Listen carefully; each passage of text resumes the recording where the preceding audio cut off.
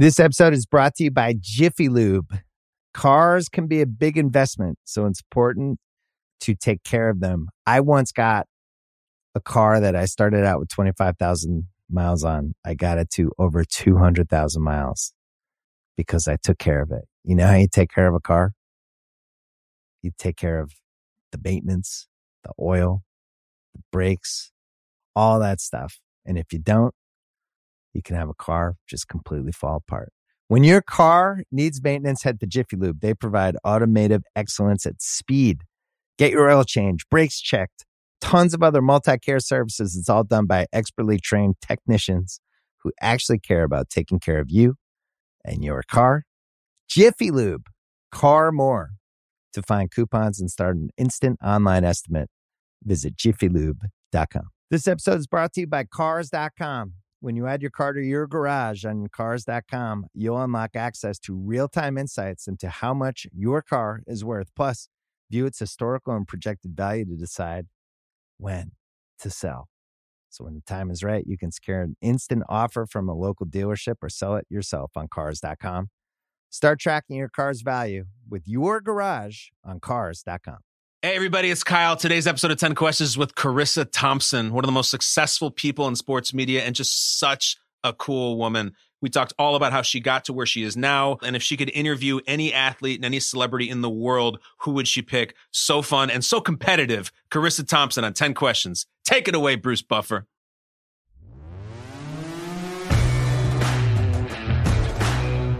This podcast is scheduled for 10 questions. Fighting out of New York, standing at 5 feet 11 inches tall, and wearing the red, white, and blue trunks, presenting Kyle Brandt! Yeah, thank you, Bruce Buffer, the voice of 10 Questions with the dynamic intro as always.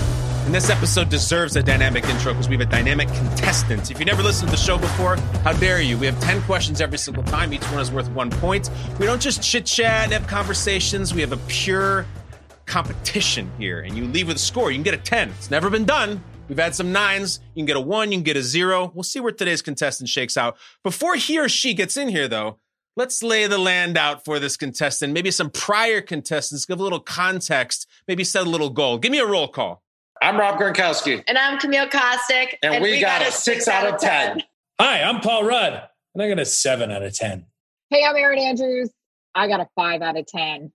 All right, there it is. Let's get her in here. This contestant once just took all her stuff and put it in a storage unit because she's like, I'm traveling so much for work. Why would I bother paying rent? Just store the stuff. She also has worn an IFB for years at work and freely admits she doesn't know what IFB stands for. And she will watch Christmas Vacation year-round, not just Christmas season. She'll watch it in the spring, in the summer, which I'm appalled by, but I respect the Stones on this one. This is the great Charissa Thompson. What's up, Charissa? That's amazing. I gotta tell you, this is amazing for a lot of reasons. Because A, I forgot I even said or did those things at one point in my life. Erin only scored 5 out of 10. Are these questions about ourselves? All of them. So glad you asked, Charissa. That's the natural host in you. The questions are weird, but my oath to every contestant is that I promise you, in some way, they are linked to you or your career. And yes, Erin Andrews only got 5. Do you have a goal, Charissa, today? In life? I mean, my father always said those who fail to set their goals fail to reach them. So I'm just going to hope to get 5 like Erin because, you know, the friends that we are will just hope to be average at everything. My gosh. Your dad and my dad could have gone bowling together. Dads love goals, don't they? God bless them. They love them. It's unbelievable. I had Vince Lombardi quotes all over my walls growing up. Forget Care Bears. It was Vince Lombardi. Yeah. But And you got to write them down. If you don't write them down, they don't count. That was the way Bob Brandt was. So here's the deal, Charissa. You said 5 to at least tie Erin Andrews, your co-host on the Calm Down podcast, which we're going to talk about. Should you stumble or should you be flummoxed by one of these questions, you do have a lifeline here. And our lifeline on 10 questions is called Ask a Millennial. We have a real living, breathing millennial in another room here. His name is Richie. He's hit or miss. And you can call him in and he can lend his youthful perspective to the question. Is that cool? Is there a window where Richie is? Can he see out or just... Yeah. Okay. No, it's like he's just like one of us. And you'll just be like, get Richie in here. And then it'll be a try box here. And he'll come in and he'll mutter and stumble and probably not know it. But sometimes he does. Okay, perfect. I just wanted to know if we were putting the lotion in the basket or what room he was in. I was worried for a second. He's in the dungeon with Precious the dog, and it's going to be that kind of show. Thompson is already on fire. Let's get this thing started. All right. You can't get to 10 points unless you get to 1. First question for Carissa Thompson. Your category is the 90s. The 90s. We hit the atmospheric music for the 90s. Carissa, what Nickelodeon show starred Melissa Joan Hart? Excuse me? Clarissa Explains It All. Oh, baby. She's off to a good start. She's jumping the questions. Clarissa Explains It Damn All. I will let you finish the question moving forward. I just wanted to make sure that you knew that I was off to a hot start in case it's all downhill after there. I hear Nickelodeon and I have PTSD and I go straight Melissa Joan Hart, and not just her performance on these Hallmark movies as of late, but for sure. No, she kills it on those. Why PTSD? Because no one knows that my name is Carissa. Whenever I introduce myself, they're like, oh, Clarissa? I'm like, well, there's no L, but no. And it's just that show has, which, by the way, could be worse things, but could be Clarice for the aforementioned Silence of the Lambs. But no, it's definitely synonymous with my name now, Clarissa. It's ironic because then you have to explain it, what your name is. So do you like your name? So my name came for my father, who all things stem from my father, including my, existence on earth. My father, I'm the youngest of 3. My parents, how much time do we have? It's 10 questions. Don't worry about it. Just go, Carissa, go. They had me when I was 22 years old, and I was the 3rd of the children. Whoops. They started very early in the Thompson household. So by the time it got around to me, my dad's like, who gives a shit what her name is? My mom definitely didn't care what my name was. Just name her something. So my dad found my name in a Sports Illustrated swimsuit edition, and it was some redhead hot model chick. My dad's like, I like this name. My mom goes, cool, whatever, just name her. So that's where my name came from. Wow. Do I like it? Yeah, because it's different. But now I don't like it because I have to explain that it's not Clarissa. I like it, though, because, Chris, it really works for you because you can just be known as Carissa. It's almost like Carmelo or, like Saquon. Like you're just one of those first name people that immediately people know who you're talking about. Really? Well, yeah, absolutely. That's nice of you, Kyle. All right, I'll look at it that way from now on. You know what's crazy is that I've been doing my research on you. And so it's interesting that your dad took your name from Sports Illustrated swimsuit issue because many years later, maybe to his chagrin, I believe you were offered to pose in paint by that same publication, weren't you? Yes. That's weird. Now it seems like a really great offer. I should have taken that. I know. At the time, I was like so insulted by it. No, but you said no, and look where you are, and now you have to explain your name sometimes. But I wonder about this.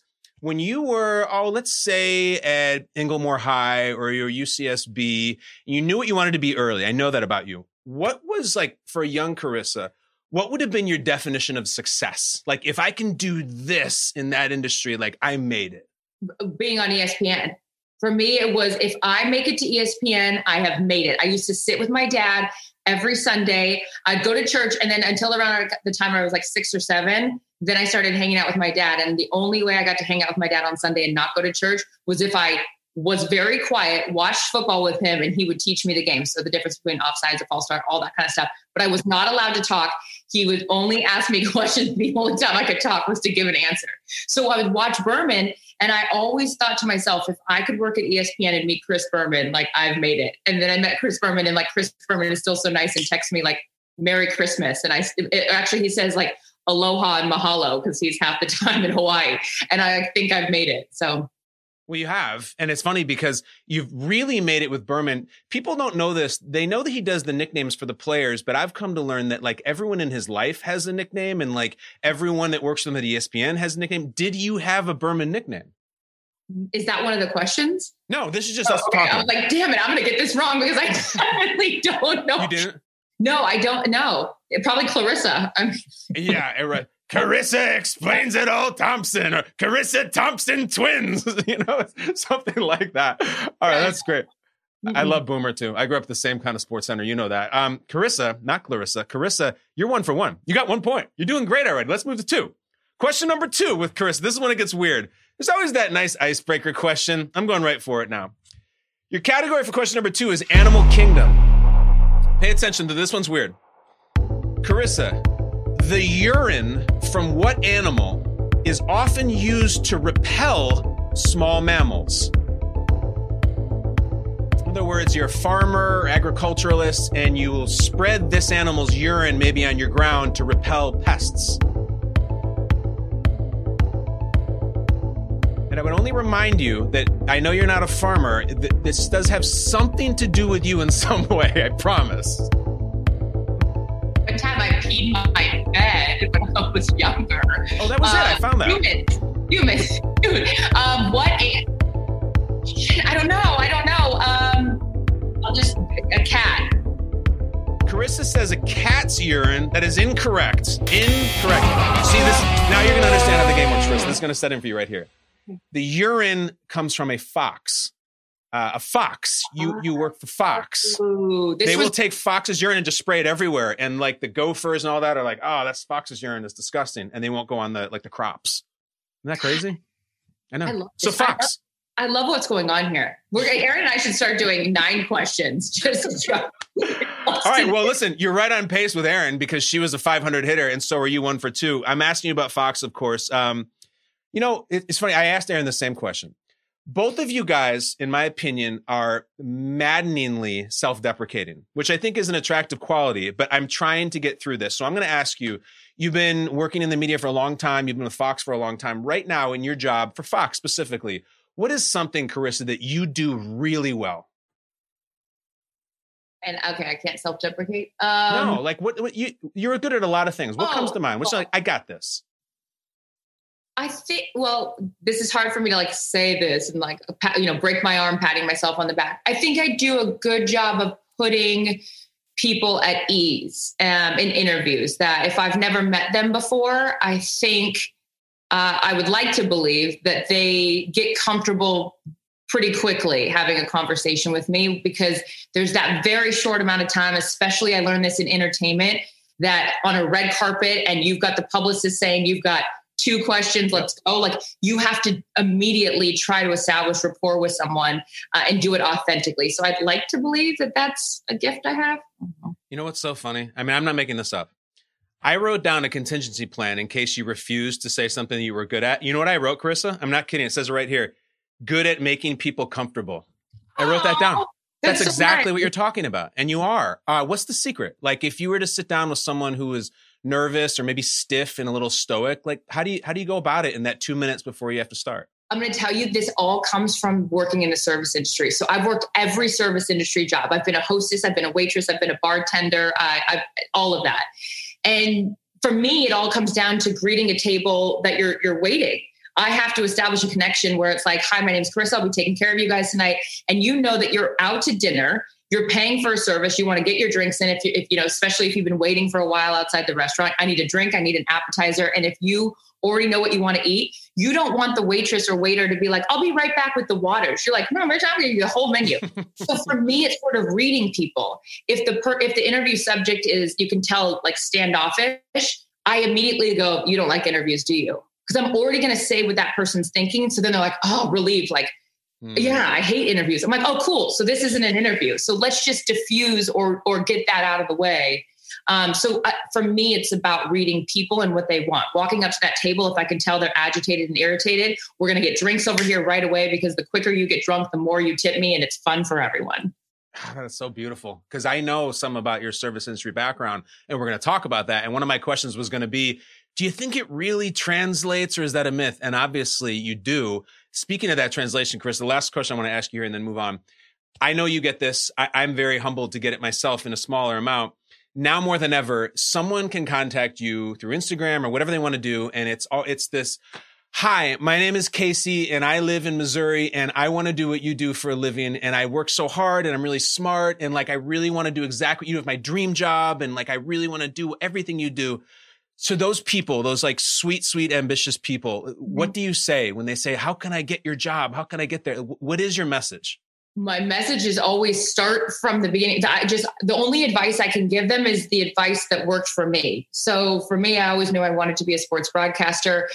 Everybody can say like, oh, I want to be on TV, but what do you have to do? The old mailroom story, get in the building. And so for me, it was the only job that was available in the Fox Sports building was an HR assistant.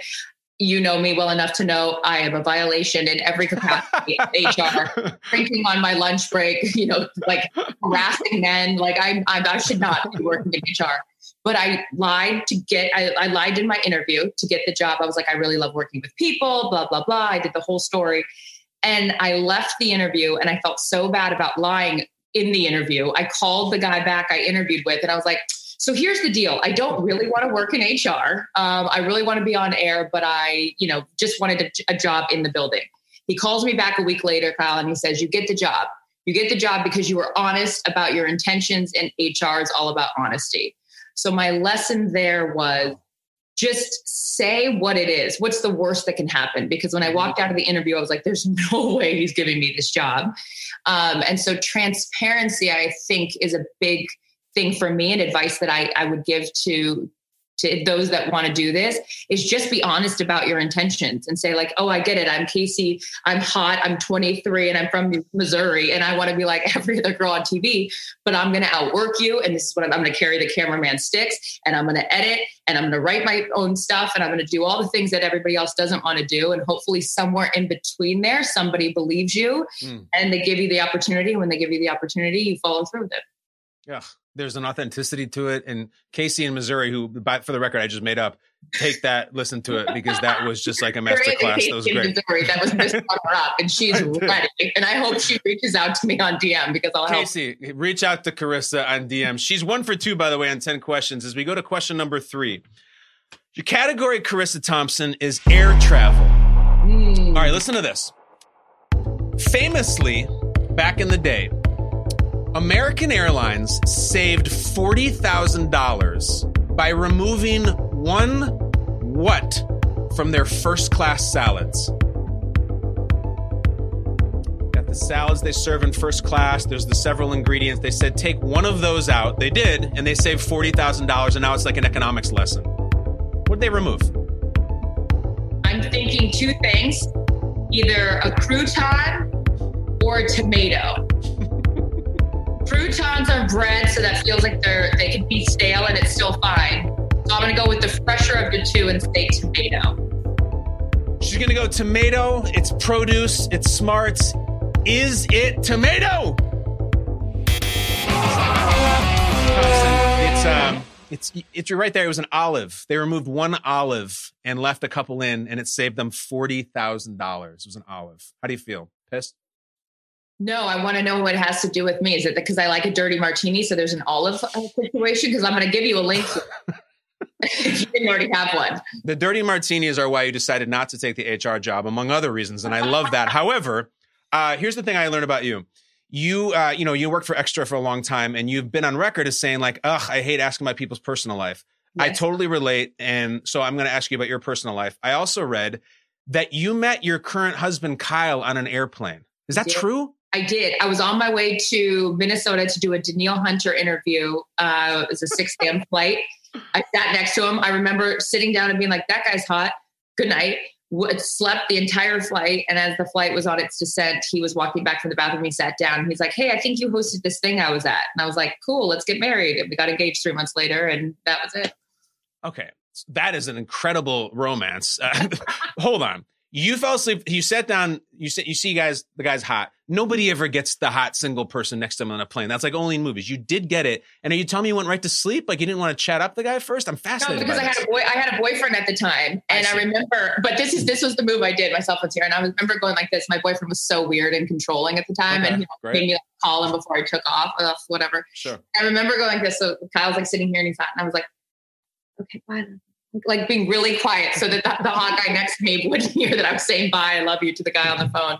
But yeah, and then I got off the plane and I was like, I think I just met my husband. And then fast forward to I was doing the interview and I knew the makeup artist in Minnesota. And I was like, Sal, I think I just met my husband. He goes, don't you have a boyfriend? I go, yeah, but like that's over anyways. And so I was like, but he didn't ask me for his number. And I was like, oh, whatever. And Sal goes, well, maybe he DM'd you now in this world that we live in.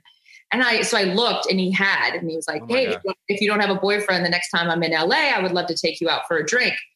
And so I'm thinking like, well, great. By the time you ever get to LA, I won't have a boyfriend. And then fast forward to he was in LA a week later. And then I was like, shit, I got to really break up with my boyfriend to go out on this drink. All so right. yeah. This is a beautiful tale. But This I'm is like very everything. upset that I missed the olive question. Forget the love story. I'm very upset about the olive. I mean, you're so logical. Like crouton or tomato? No, tomato. 2 questions. When you got the DM from him, like, was your heart aflutter? Like, Yeah, was I it like go, no, this is what I said. I go, we got action. We've got action. I was like, I was never going to reach out to him. And so since he had sent the message, I was like, all right, this is, we can go somewhere with this. See, people are listening to this right now, Chris, if they don't know you, they're like, let me get this straight. This girl is like really cool and down to earth. She has this amazing dream job. She met Prince Charming on an airplane. Like, this sounds great. And I know you've worked your ass off and you've been through all the wars and everything, but give me that moment. Like when you said, I walked off the plane and I think I met my husband, like, what was it? Describe that to us. How could you feel that strongly after that short of a meeting? I don't know. I'm very, it's the gambler in me. That if I'm chips all in, like on anything, like I'm good or bad, right? Like I'm someone that I bought a house and I had never seen it in person. I like saw a Zillow listing and had my real estate agent like FaceTime me and like walk through the house. And I was like, cool, do an inspection. I'll take it. And so for me, I'm very impulsive. Like sometimes that works out and sometimes it doesn't, but I trust my instincts. My instincts are something that have never failed me. So when I walked off the plane, and he was on his way home to Iowa to go to his high school class reunion. He's a sports agent. And like, so all these things sort of, and I was like, are you married with kids? And like all this kind of stuff. I've seen a lot of, Datelines. You never know, really. Yeah. Playing. Oh, shit. Like the second family off to the side. A lot of people trust in their instincts in Dateline too. Exactly. Insert Keith Rich. What's his name on Dateline? Keith. What's his name? I love him so much. I don't know Keith's name, but it never ends well. His unbelievable voice that he like walks in. It's like, his white hair. Anyways. Oh yeah. So I trust my instincts, and So I literally, he came to LA and we went on a date and then got engaged 3 months later. Unbelievable. Yeah. It's so cool. Some people like want to do that and they're afraid. This is how Carissa lives life. This is why I cannot wait to talk to her today. Will she trust her instincts though on question number 4, which she kind of needs. You don't want to get 3 in a row wrong. But this is Carissa. You're going to be happy with this. Because question number 4 is called Name the Movie. I'm going to play you a clip from a movie. It's about 20 seconds long. Listen to the whole thing, even if you know it. And all you have to do is name the movie it's from. And hopefully my research will hold up for me here. Carissa, we've done this a lot. This is the most badass movie clip we have ever played in any episode. Carissa Thompson, name the movie. I took the father. Now I'll take the son. You tell young Valen, I'm gonna paint Paradise Square with his blood. 2 coats. I'll festoon my bedchamber with his guts. As for you, Mr. Tammany fucking Hall, you come down to the points again, and you'll be dispatched by mine own hand. What do you think? It's so obvious, isn't it? To me, it is. And this movie was chosen based on something I researched about you. And I think you're on record as really enjoying this movie. So I know you know it. I enjoy a lot of movies, but now I'm on the spot to pull out the quote. I like Scarface. I like Godfather. I like The Departed. All right. Do you recognize the actor at all? Like, do you recognize that voice? No. Do you need to hear it again? Yeah. All right. Cut the music and play it one more time. I did not pull this out of thin air. I'm very thorough in this. Everybody be quiet. And Carissa, listen to this quote of this actor. Go ahead. I took the father. Now I'll take the son. You tell young Valen, I'm gonna paint Paradise Square with his blood. 2 coats. What? I'll festoon my bedchamber with his guts. As for you, Mr. Tammany fucking Hall, you come down to the points again, and you'll be dispatched by mine own hand. Oh my God! Of course, I know it's The Butcher. It's Gangs of New York. Yeah. Daniel Day-Lewis. I was like, wait, what am I missing? I'm like, oh my God, because I was like, I love Scarface, and I was like, all these things. Of course, it's The Butcher, Daniel Day-Lewis's character in Gangs of New York. Yes. It's unbelievable. Oh my God, that's like so embarrassing that it took me that long to get it, but I was like overthinking it. And I was like, oh my God, of course I know who this is. My favorite actor of all, actually Anthony Hopkins, but I also, Daniel Day-Lewis. Oh my God. I'm happy for you. I'm proud of you. You did I'm so sorry that thank you for giving me a bonus, listen. Because of course. No, it happens all the time. I found there's a bio of you out there, and I think it's even from Fox, where you list that as one of your favorite movies. It is, because his performance, well, I just love him because he totally immerses himself in every character. Yeah. Abraham Lincoln, everything. But anyways, we're all out of time because you made me listen to that clip. Or you had to listen to that clip twice. But yeah, oh my God, don't you love that movie? I love it. My wife doesn't love that movie. It just doesn't sit well with her. It's just the violence. Just that's not her thing. Yeah. It's a very cool movie to be into. And yeah, I told you I was doing a ton of research for this. I texted just like my text chain of buds, college, high school, and everything. And one of my, I go, guys, Charissa Thompson, I'm talking to her. What are your impressions? And the first one through was my guy Kev, who's kind of cynical, and he's like, seems cool, seems like would be a really good hang. Like there's something that you have like that, and I feel like Choosing Gangs of New York is playing into that. Do you feel like you can get along with people really well, Chris, or do you feel like you have to try hard? Well, I have to try hard to remember one of my favorite movies and actors, but you know what? That's very sweet that he'd say that. I would like to believe, and I don't know, maybe it's the way I was raised. I'd like to believe that I could go and hang with you at a dive bar or the White House. Mm-hmm. And the reason I say that is because not to be a chameleon and be fraudulent, like, oh, I'm both things, but I do believe I can hang in both places.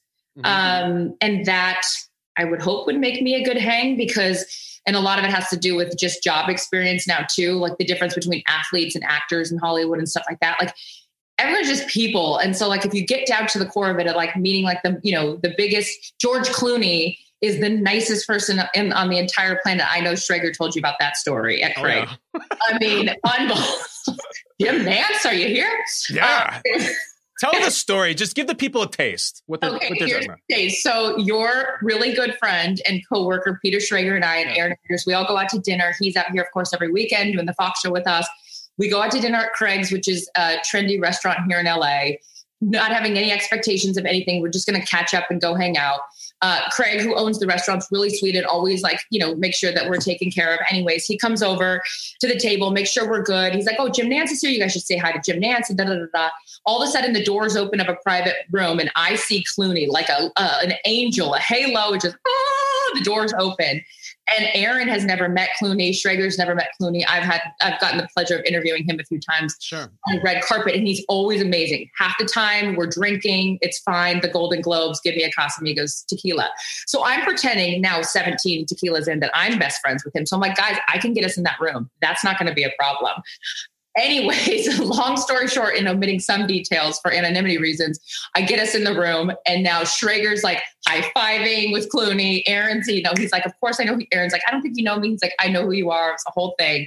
Hilarity ensues. But yeah, it was just a casual dinner. Point being is Clooney's freaking great.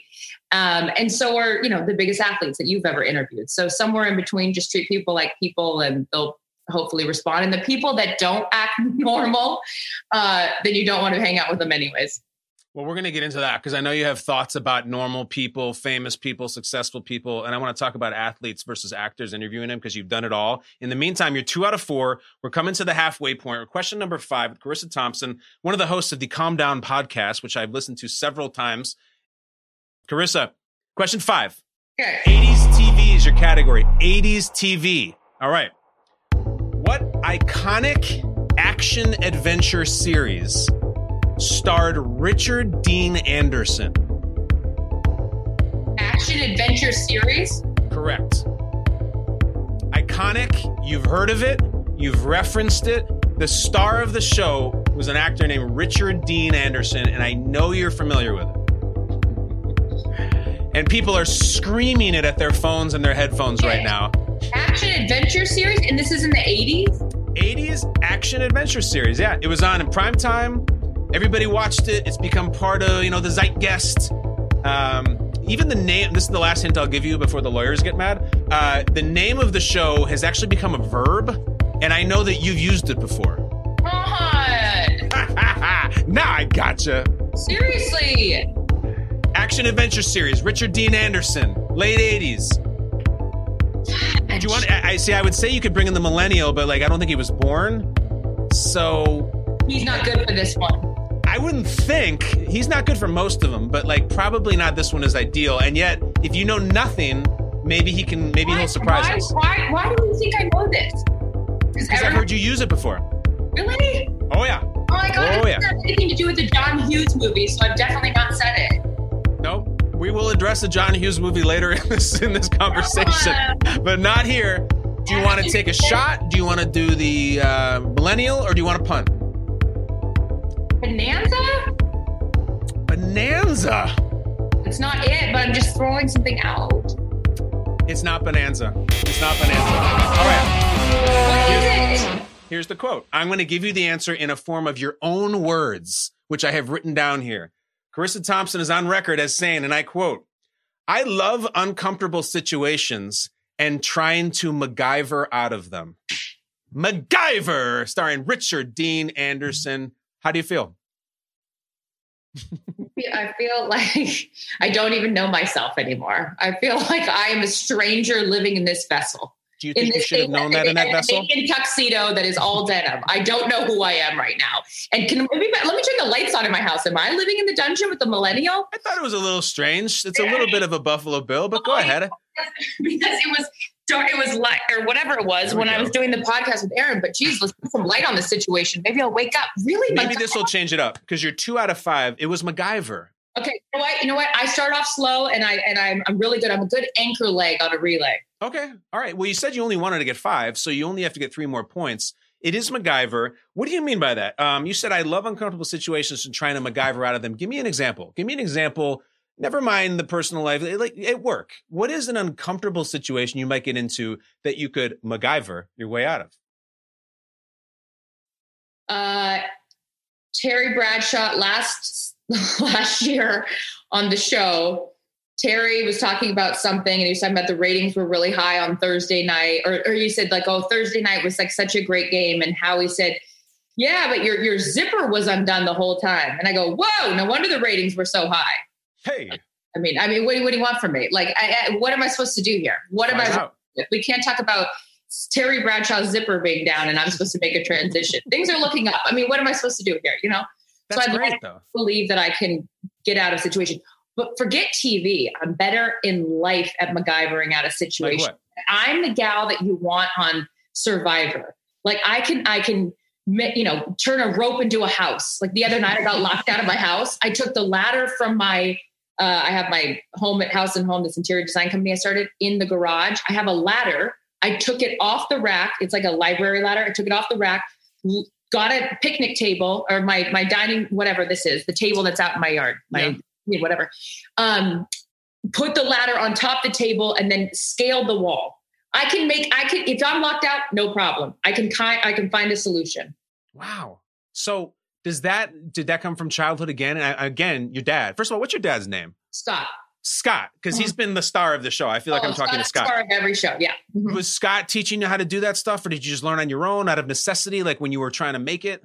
Yeah, Scott's a big, what's the problem? Let's find a solution, because there's a lot of people that just want to talk about problems and then look for other people to find solutions. So it's very much a, plan your work your plan kind of thing. Like, all right, this is what we're presented with. Now, how are you going to fix it? All right. So let me finish with this. I want you to give yourself a 1 to 10 DIY ranking. Number 1 is like, I can't even really bang a nail in to hang a picture. And number 10 is I can actually build my own house. Where are you in one of those? You're a 10. Yeah, I'm a 10. That's the only thing I'll brag about is when it comes to like being handy around the house, like I can fix things. That's so cool. Like that's just natural. I don't have that at all. I'm like a 3. No, that's okay, because you're great at everything else. You're really good at this game. Aaron and I's podcast, I'm surprised is even still on the air. But watching how you do this. So we've got to step up our game. Well, listen, I'm looking at that gorgeous stacked stone behind you that I know you did yourself. It took about 80 man hours or woman hours or people hours. It looks beautiful, Charissa. It's a limestone, and thank you for noticing. Here's what I've noticed. We're at the halfway point. You're 2 out of 5, and I want you to pick it up. And so I'm going to go to your wheelhouse. Now, question number 6 for Charissa, who said her goal was a 5 out of 10, and she still has a lifeline. Your category is coffee, Charissa. Charissa, what are the 4 ingredients of a Starbucks caramel macchiato? Ooh, thank you for asking. I appreciate that.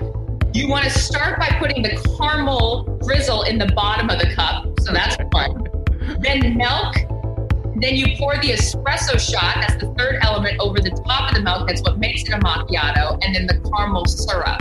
So there's syrup, there's the actual sauce, there's the espresso, and the milk. One of the best answers we've had in the history of the show. That is absolutely correct. Carissa, you've never been cooler or more confident. Why do you know that so well? Well, Kyle, I appreciate you asking. I was a Starbucks barista, as you know, from doing your diligent research, which I'm so impressed by. I'm going to start going to you for research on interviews I've taken.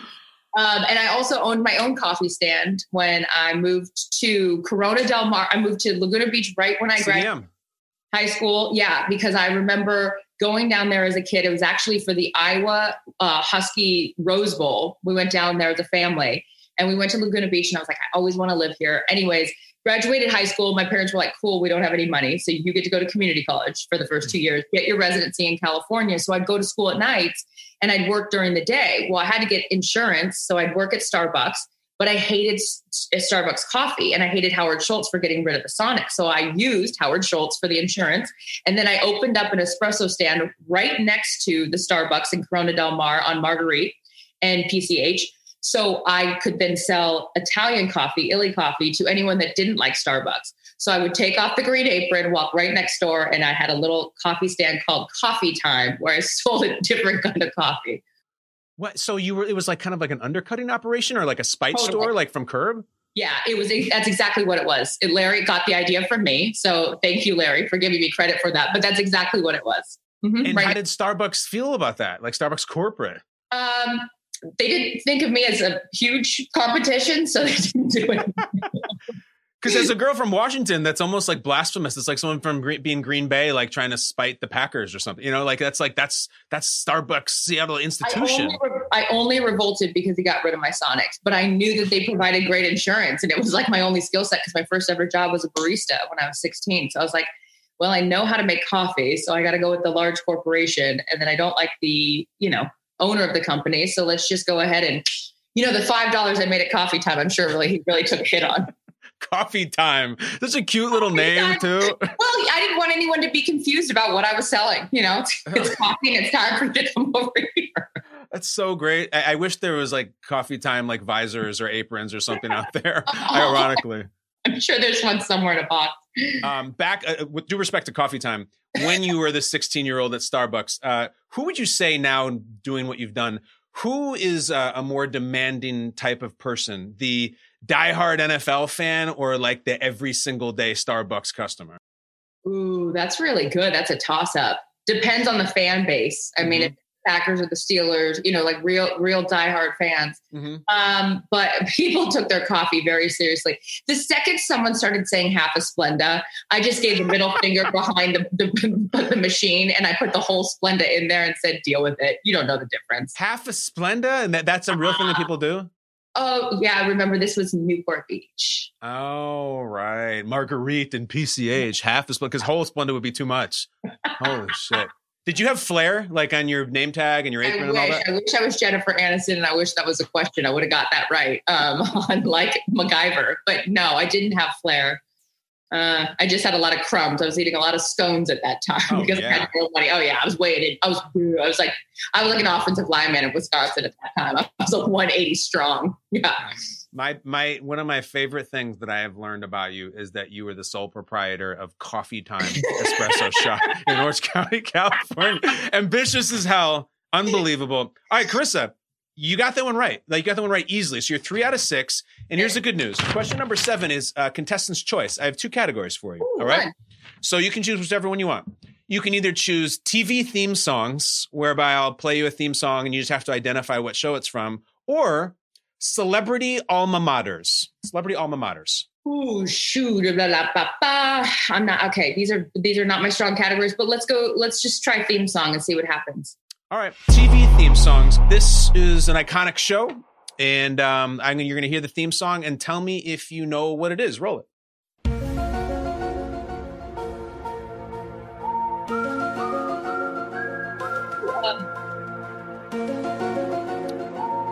Chris is thinking celebrity alma maters. That sounds good. No, it's what was the sci-fi show?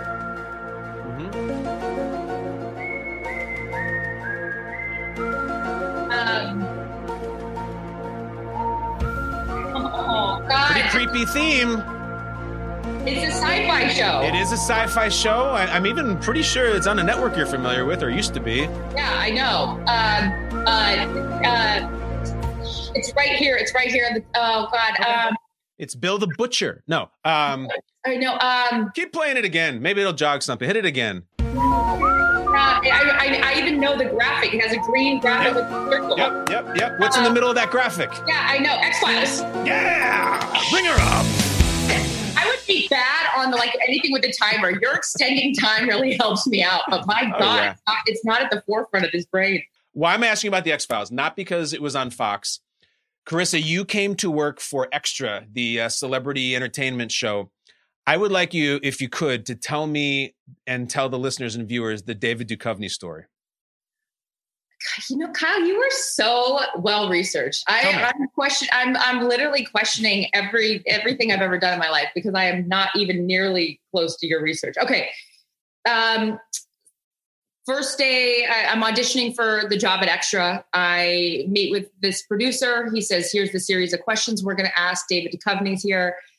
These are the questions you're going to ask. And it wasn't there was no conversation about maybe you want to ask some supplemental questions or do your own research. It was no, these are the questions you're going to ask.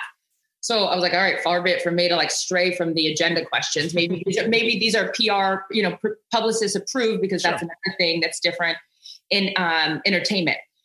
So I walk up, I start my interview, which he's known to be a really tough interview to begin with. He's not going to give you a lot. Said everybody else. So what's the setting, Chris? Is this a sit down or stand or a red carpet? At Universal Studios, outside on the riser, the far stage. There's visitors of the park behind us, fans of the show, whatever. They're thinking, who's this broad? Fine, but we know David Duchovny, so we'll stick with him. At this point, they also have speakers going out to the audience behind us, so they all hear the questions as well. Awkward for what is about to come. I ask him, first question is, so David, man of many talents, but you also speak multiple languages. So that's impressive. Why do you speak Spanish? I don't speak Spanish. To which I go, hola. Okay, just kidding. Because I'm what else do I do? Gracias por nada. Right. Next question is, okay, maybe you don't speak multiple languages, but I know that you're, a prankster. You love pulling practical jokes on people. Where did that come from? Why is that something you like to do? I don't do that. To which I look around and I go, gotcha. Because I'm the fuck? This is now we're overdue on this thing, right? So finally he looks at me and I was like, someone else wrote these questions. Now I'm going to start asking my own, right? I just flipped the whole thing and he starts laughing. And so now I'm just open and we're going to whatever. I walk off the stage. I looked at him and I was like, this is my audition. And I'm so sorry. I said, I just literally asked you the questions they told me to ask you. And he goes, no, that's cool. I thought you did a good job rebounding. We had microphones on. So the woman who ended up hiring me, Lisa, heard that. She called me and said, I'm giving you the job at Extra for your ability to MacGyver out of situations.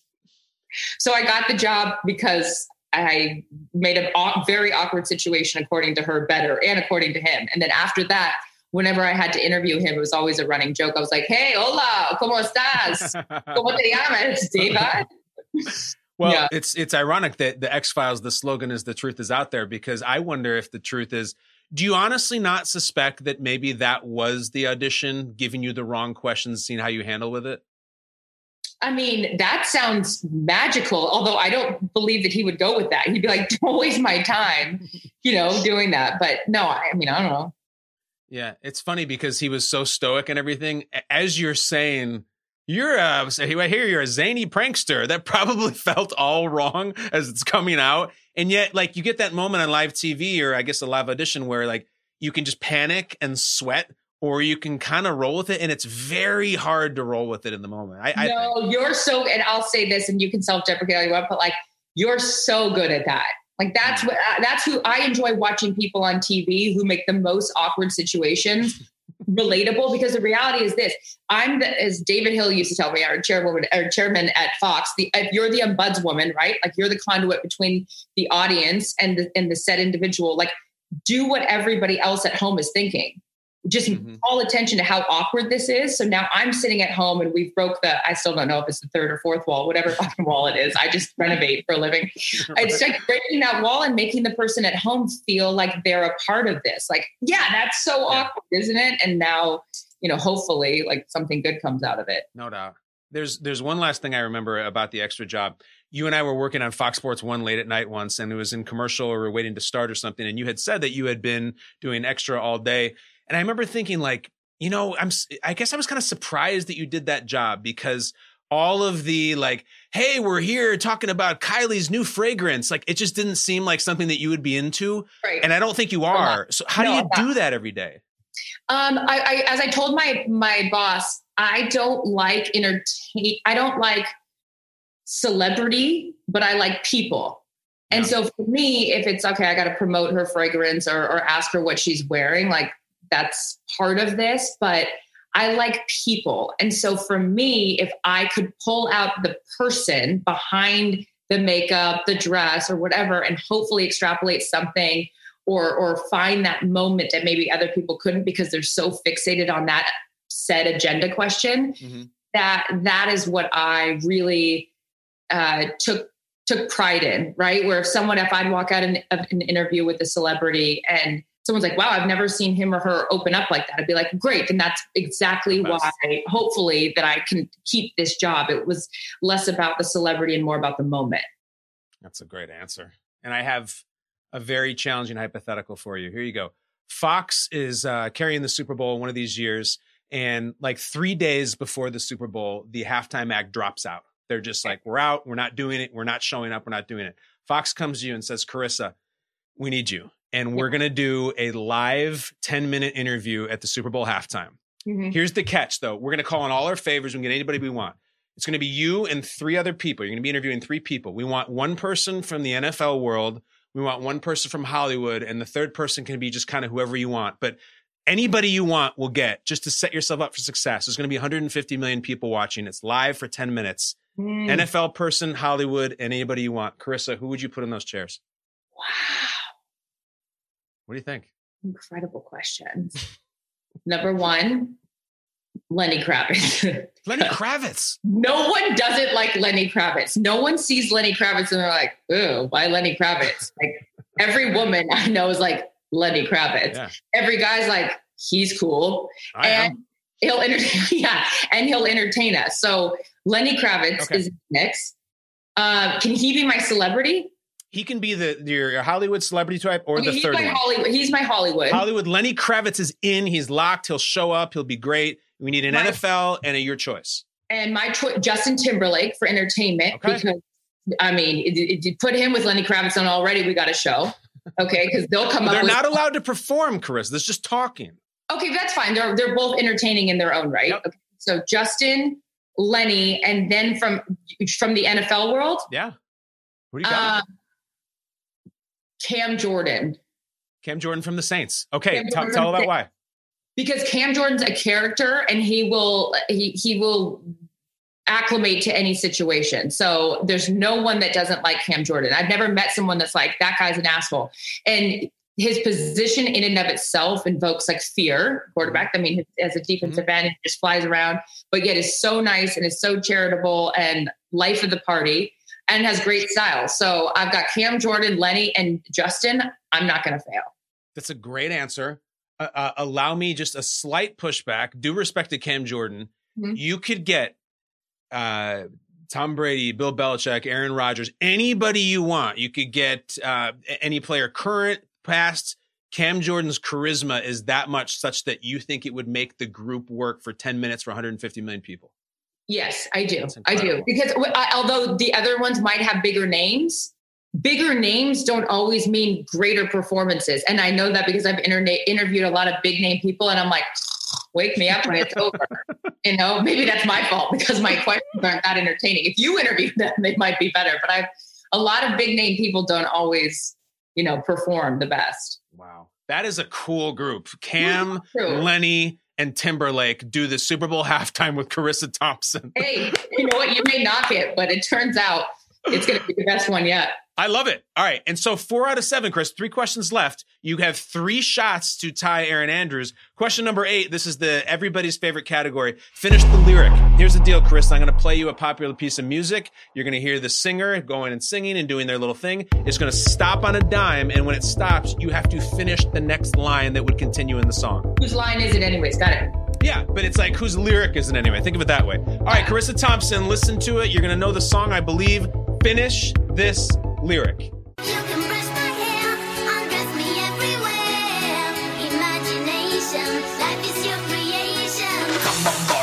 Go party. I'm a Barbie girl in a Barbie world. Bring her up.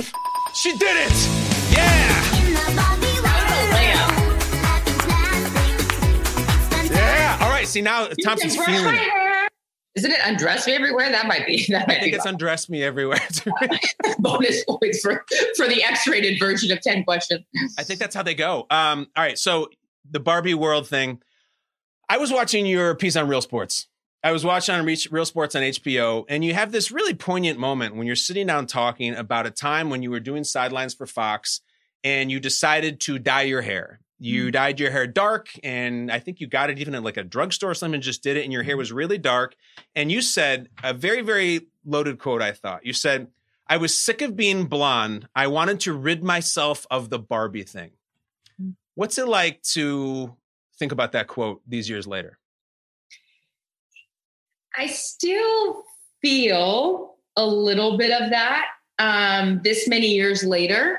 And I feel very grateful that I've been employed long enough to take more chances, whether that's in hairstyles or clothing or whatever. And I would like to believe that my resume would support why I still belong here, independent of what the optics look like. In that particular case, I was only a couple years into doing sidelines, and sideline reporters sort of had a stigma around them. Of course, there were these exceptions to every rule, and these incredible women that have come before me and have done such a great job for laying down, the groundwork for credibility and for, being even on the field. But I don't know. I just think that there still was this thing that I was having a couple years into it where I was like, oh, I'm blonde and I'm a sideline reporter, and it felt generic. And so I wanted to buck that trend. And then I immediately got called Lisa Loeb because I wore glasses and I had dark hair. So now I was, made fun of on that side, and was literally the headspin on Dead. I will never forget this. Deadspin was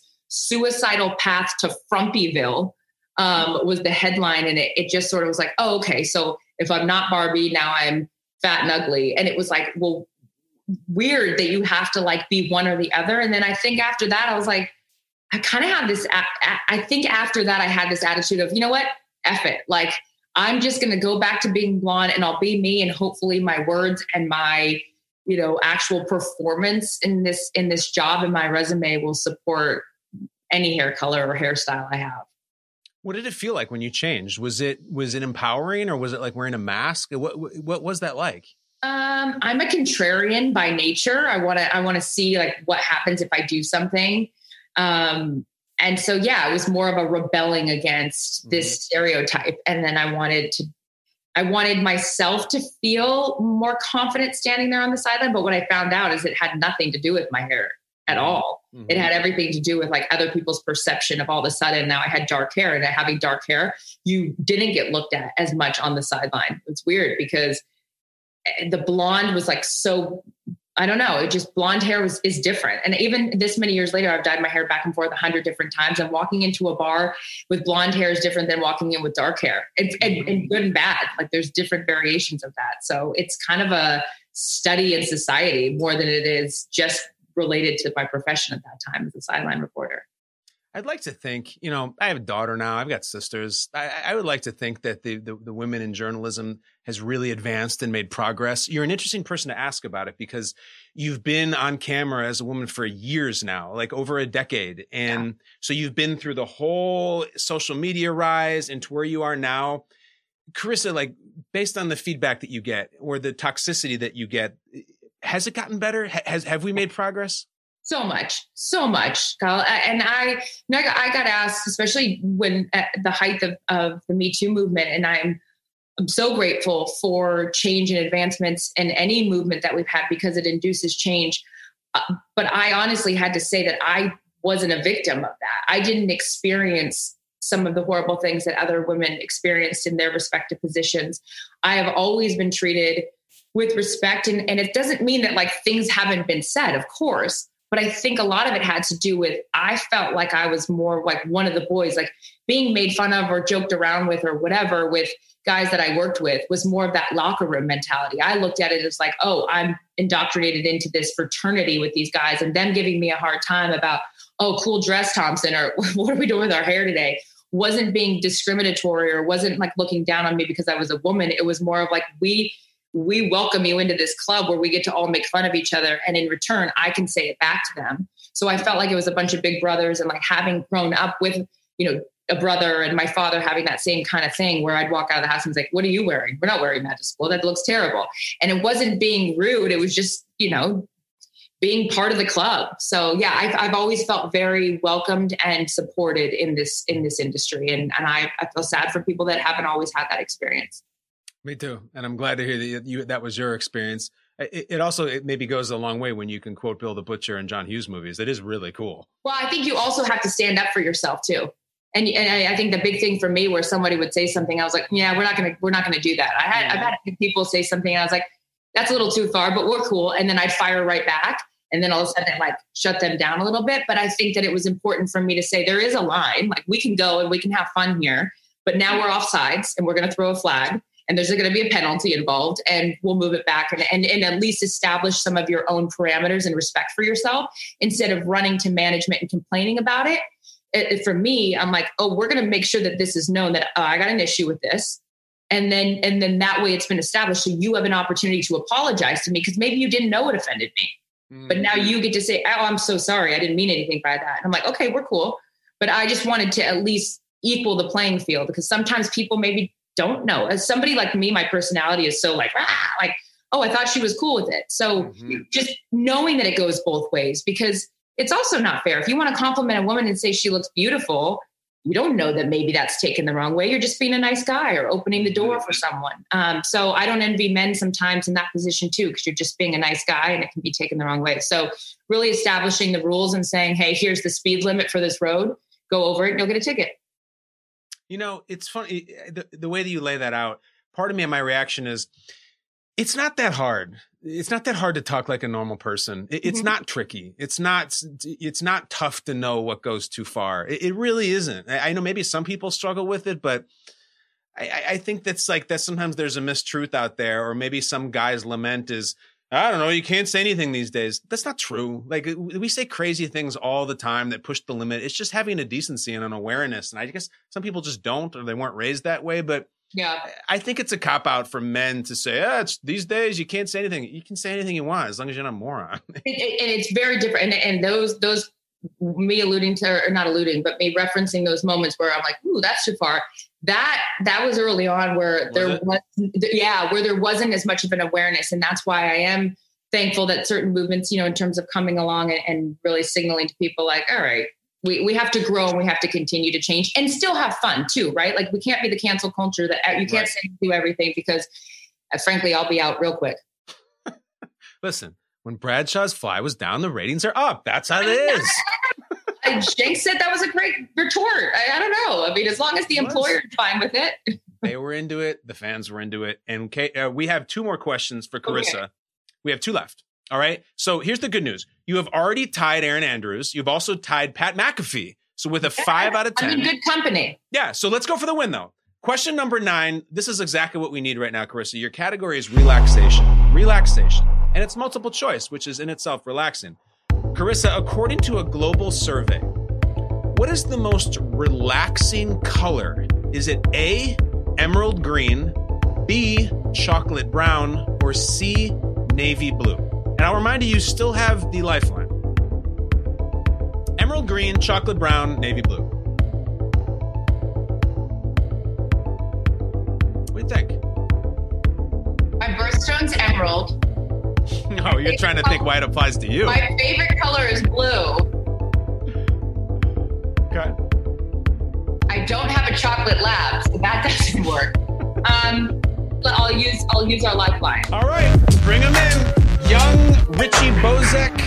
Millennial Lifeline, Richie. This is the great Carissa Thompson. Say hello. Hi. How's it going? Nice to meet you. Nice to meet you too. All right. So Richie was terrible for Mark Cuban, terrible for Big Boy from Outkast, but he really helped Bill Pullman. And so I think he can help you. Richie, again, I'm going to give you guys 30 seconds. According to a global survey, what's the most relaxing color? Emerald green, chocolate brown, or navy blue? Talk it out. So the accent wall you have behind you. So, all right, we're in the color. Where's the color wheel? All right. So the interesting thing about this is I'm partially colorblind, but I want to go. I just feel like navy blue is the most popular. I feel like it's got to be navy blue. Although emerald green just sounds relaxing, but I don't know. Navy blue. Emerald green does sound relaxing. You got on blue though. You got on blue. Maybe that's a sign. Navy also. I mean, there's a lot of navy blue in the actual Navy, but like military, I feel like. All right. Time is up. We brought in a colorblind 14-year-old kid to help you with a color question. He suggested maybe it's blue because you're wearing blue, as if I ad-libbed the question after I saw what you were wearing. Richie, I love you. But Carissa, what do you think? Emerald green, chocolate brown, or navy blue? Emerald green. She says emerald green. Is it correct? It's navy blue. No! They say it's navy blue. Richie, any parting words? First of all, I'm sorry. No, we were almost there. No, you leaned in towards navy, and I didn't let you go there. You did. Yeah, that happens. There's one more. We'll get the next one. Okay, all right, Richie. Attitude. Okay. I'm not asking you anything having to do with the color, Carissa. I'm just asking about relaxation because of the Calm Down podcast with you and Aaron Andrews. It's a riot. I was listening to it yesterday. Someone got a woman was almost killed because she had an 8-hour wedgie from high-waisted pants. And like you guys are just chewing it up and talking about sports. Why is it called the Calm Down podcast? It's called the Calm Down podcast because we are people that no longer take ourselves too seriously. And so we're just, I'll tell you, he's taking himself too seriously. This dog walked out. Look at this guy. What's his name? This is Willis. Willis. Willis, you want to go outside? You're going to need to calm down because we're not ready for you right now. It's called Calm Down because there's too many things in life that just, including ourselves on things that just need to be reminded to calm down. And so you guys will talk and you'll be like, let's just check ourselves on this. Let's just relax. Let's chill out. How would you describe it to somebody who hasn't heard it? Like how you and Aaron doing what? Yeah. So Aaron and I have known each other for, 12 years through this industry. We met and she was the first person when I walked onto the campus at ESPN. She came running out of the building. She gave me a big hug and she was like, I'm here for you. And it was just the beginning of a long friendship that has still, like to this day, she's like a sister to me, and all the ups and downs through marriage, divorce, and trying to have kids and all the other things in between, and just a crazy profession where it feels great to have a girlfriend that knows exactly what you're talking about. But in the middle of all of that, whether it's, an issue with wardrobe or an issue with an interview gone wrong, or, just something as simple as a bodysuit being way too up in there, we remind ourselves to just calm down and remember that we're very lucky to have these jobs, and we're very lucky to meet incredible people like yourself. And I'm not just being cheesy by saying that. Our best friends and friends that, we will have for life are because of our professions. It's awesome. It's very positive. My spin on it, unfortunately, is a little bit negative. I like the image of her running out to meet you and saying, whatever you need, I'm here for you. Does the opposite exist? The whoa, this is my job and you're new here and I want you to fail. And of course. Does that happen? Yeah, Michelle Beadle and I aren't doing a Calm Down podcast together, although I want to tell her to calm down. She was not nice to me.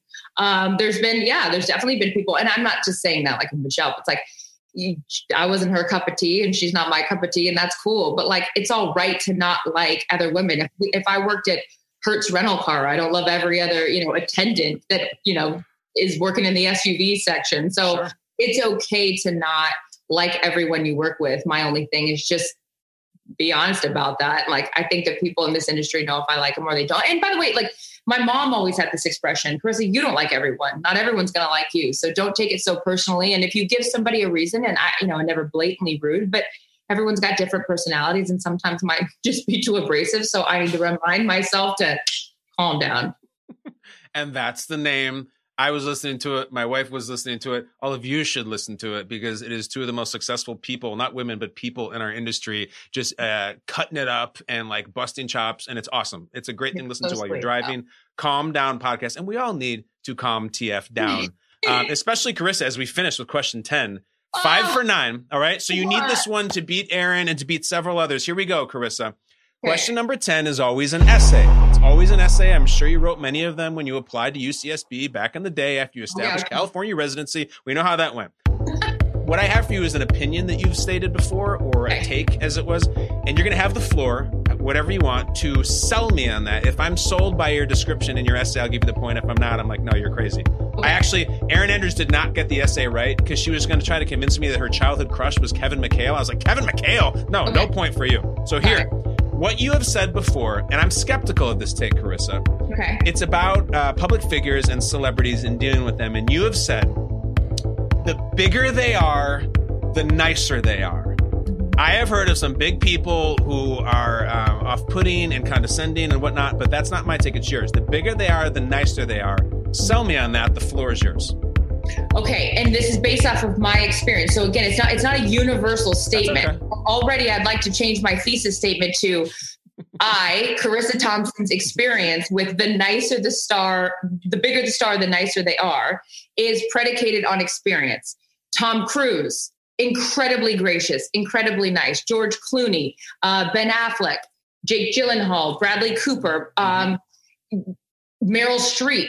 These all have been so kind and so gracious. That's my experience in that situation. Now, again, remembering I'm there to promote their movie. Mm-hmm. I'm there to ask questions about themselves. So there's an old adage that, especially when you go into an interview, start asking, if you're afraid that you're not going to get the job, start asking questions about the person that's interviewing you, because people like to hear themselves talk about themselves. So the second that you get that person to start talking about their children, their family, their car, anything that they like, then they walk out and they're like, that girl's great. No, they just heard themselves talk about themselves. So my biggest thing is in an interview, just continue to praise the star, remind them how great they are, and make sure that you ask them questions that will also elicit a reaction that's personal and endearing and, dare to endorse what they're talking about. Because anything outside of that, again, don't go into those personal questions that that they don't want to answer. I'll give you a story. Jennifer Garner was going through her divorce with Ben Affleck. Oh,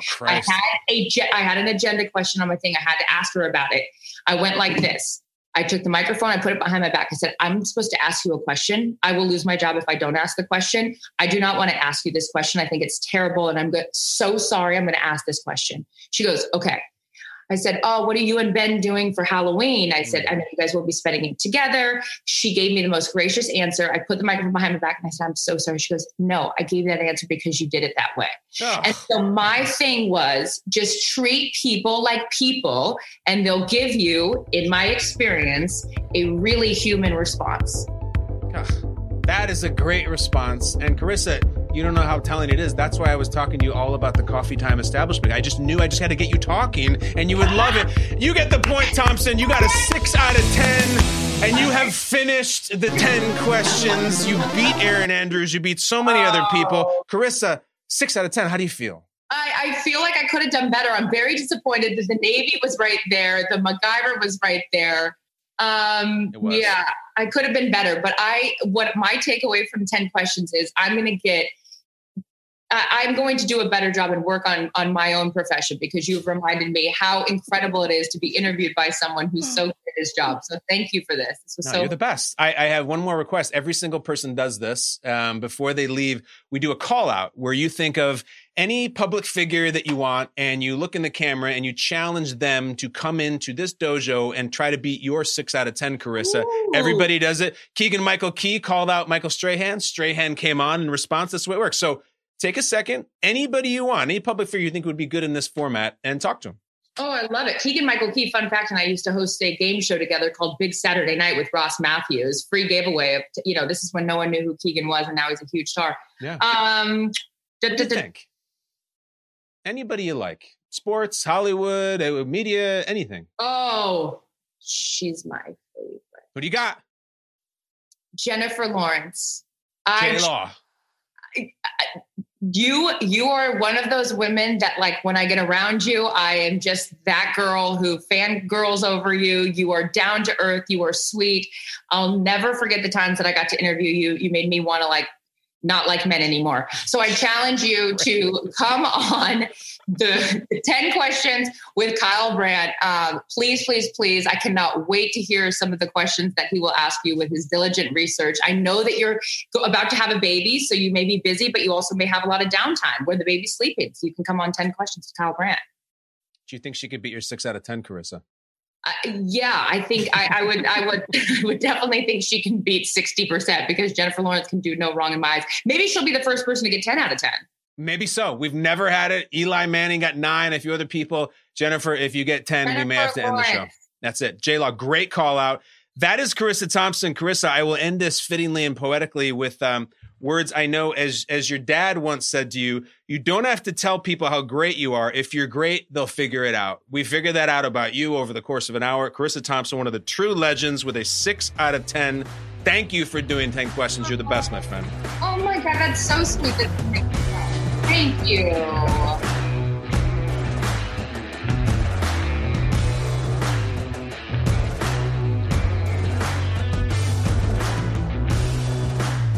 This episode of 10 Questions was produced by Arjuna Ramgopal, Richie Bozek, and Isaiah Lake.